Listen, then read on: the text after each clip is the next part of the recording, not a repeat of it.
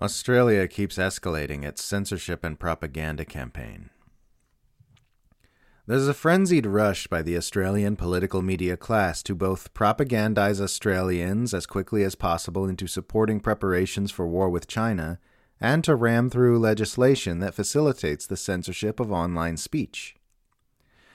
Australia's Communications Minister Michelle Rowland is set to release draft legislation imposing hefty fines on social media companies who fail to adequately block misinformation and disinformation from circulating in Australia, a frightening prospect which will likely have far-reaching consequences for political speech in the nation. Sydney Morning Herald reports, quote, "Under the proposed laws, the authority would be able to impose a new code on specific companies that repeatedly fail to combat misinformation and disinformation, or an industry-wide standard to force digital platforms to remove harmful content. The maximum penalty for specific breaches of a registered code would be $2.75 million or 2% of global turnover, whichever is higher. The maximum penalty for breaching an industry standard would be $6.88 million, or 5% of a company's global turnover. In this case, Facebook's owner, Meta, for example, the maximum penalty could amount to a fine of more than $8 billion." End quote. Those are the kinds of numbers that change a company's censorship protocols.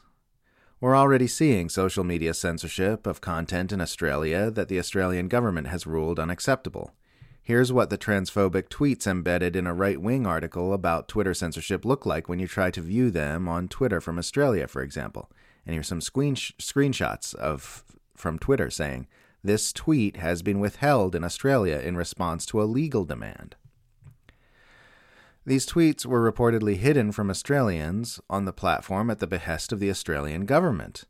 Australians could wind up seeing much more of this sort of Australia-specific censorship from social media platforms if the misinformation legislation goes through, or they could just start censoring it for everyone.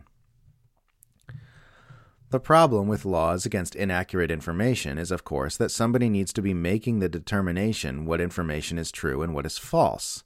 And those determinations will necessarily be informed by the biases and agendas of the person making them.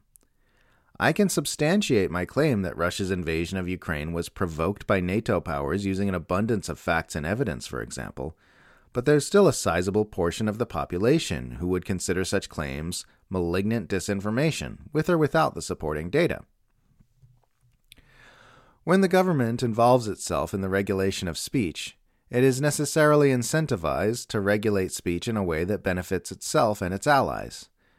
Nobody who supports government regulation of online mis- and disinformation can articulate how such measures can be safeguarded in a surefire way against the abuses and agendas of the powerful.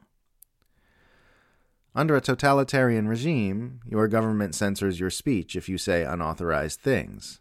Under a free democracy, your government orders corporations to censor your speech if you say unauthorized things. At the same time, Australian media have been hammering one remarkably uniform message into public consciousness with increasing aggression lately. There is a war with China coming, Australia will be involved, and Australia must do much more to prepare for this war as quickly as possible. Australians are remarkably vulnerable to propaganda due to the fact that ownership of our nation's media is the most concentrated in the Western world, with a powerful duopoly of Nine Entertainment and Murdoch's News Corp controlling most of the Australian press. Both of these media conglomerates have been involved in the latest excuse to talk about how more military spending and militarization is needed, this time taking the form of a War Machine-funded think tanker publishing a book about how we all need to prepare for war with China. Nine Entertainment's Sydney Morning Herald and The Age have an article out titled "Military Expert Warns of Very Serious Risk of China War Within 5 Years" by the odious Matthew Knott, who is best known for being told to drum himself out of Australian journalism by former Prime Minister Paul Keating, for his appalling War with China propaganda series published earlier this year by the same papers. Readers who follow Australian media would do well to remember Knott's name, because he has become one of the most prolific war propagandists in the Western press. The military expert who warns of the need to prepare for imminent war with China is a man named Ross Babbage, who, as Knott notes, is a non-resident senior fellow at the Center for Strategic and Budgetary Assessments in Washington. What Knott fails to disclose to his readers is that the Center for Strategic Budgetary Assessments is funded by every war profiteer and war machine entity under the sun, the majority coming straight from the U.S. Department of Defense itself. As we've discussed many times previously, it is never ever okay for the press to cite war machine-funded think tankers for expertise or analysis on matters of war and foreign policy, and it is doubly egregious for them to do so without at least disclosing their massive conflict of interest to their readers. This act of extreme journalistic malpractice has become the norm throughout the mainstream press, because it helps mass media reporters do their actual job, administering propaganda to an unsuspecting public. The Murdoch press has also been using Babbage's book release as an excuse to bang the drums for war, with multiple Sky News segments and articles with titles like Military Analyst Ross Babbage warns Australia of potential war with China in coming years. National Security Expert Ross Babbage warns strong possibility of war with China in latest book. And Running Out of Time, Xi may move on Taiwan in next few years. Again, not one mention of Babbage's conflict of interest.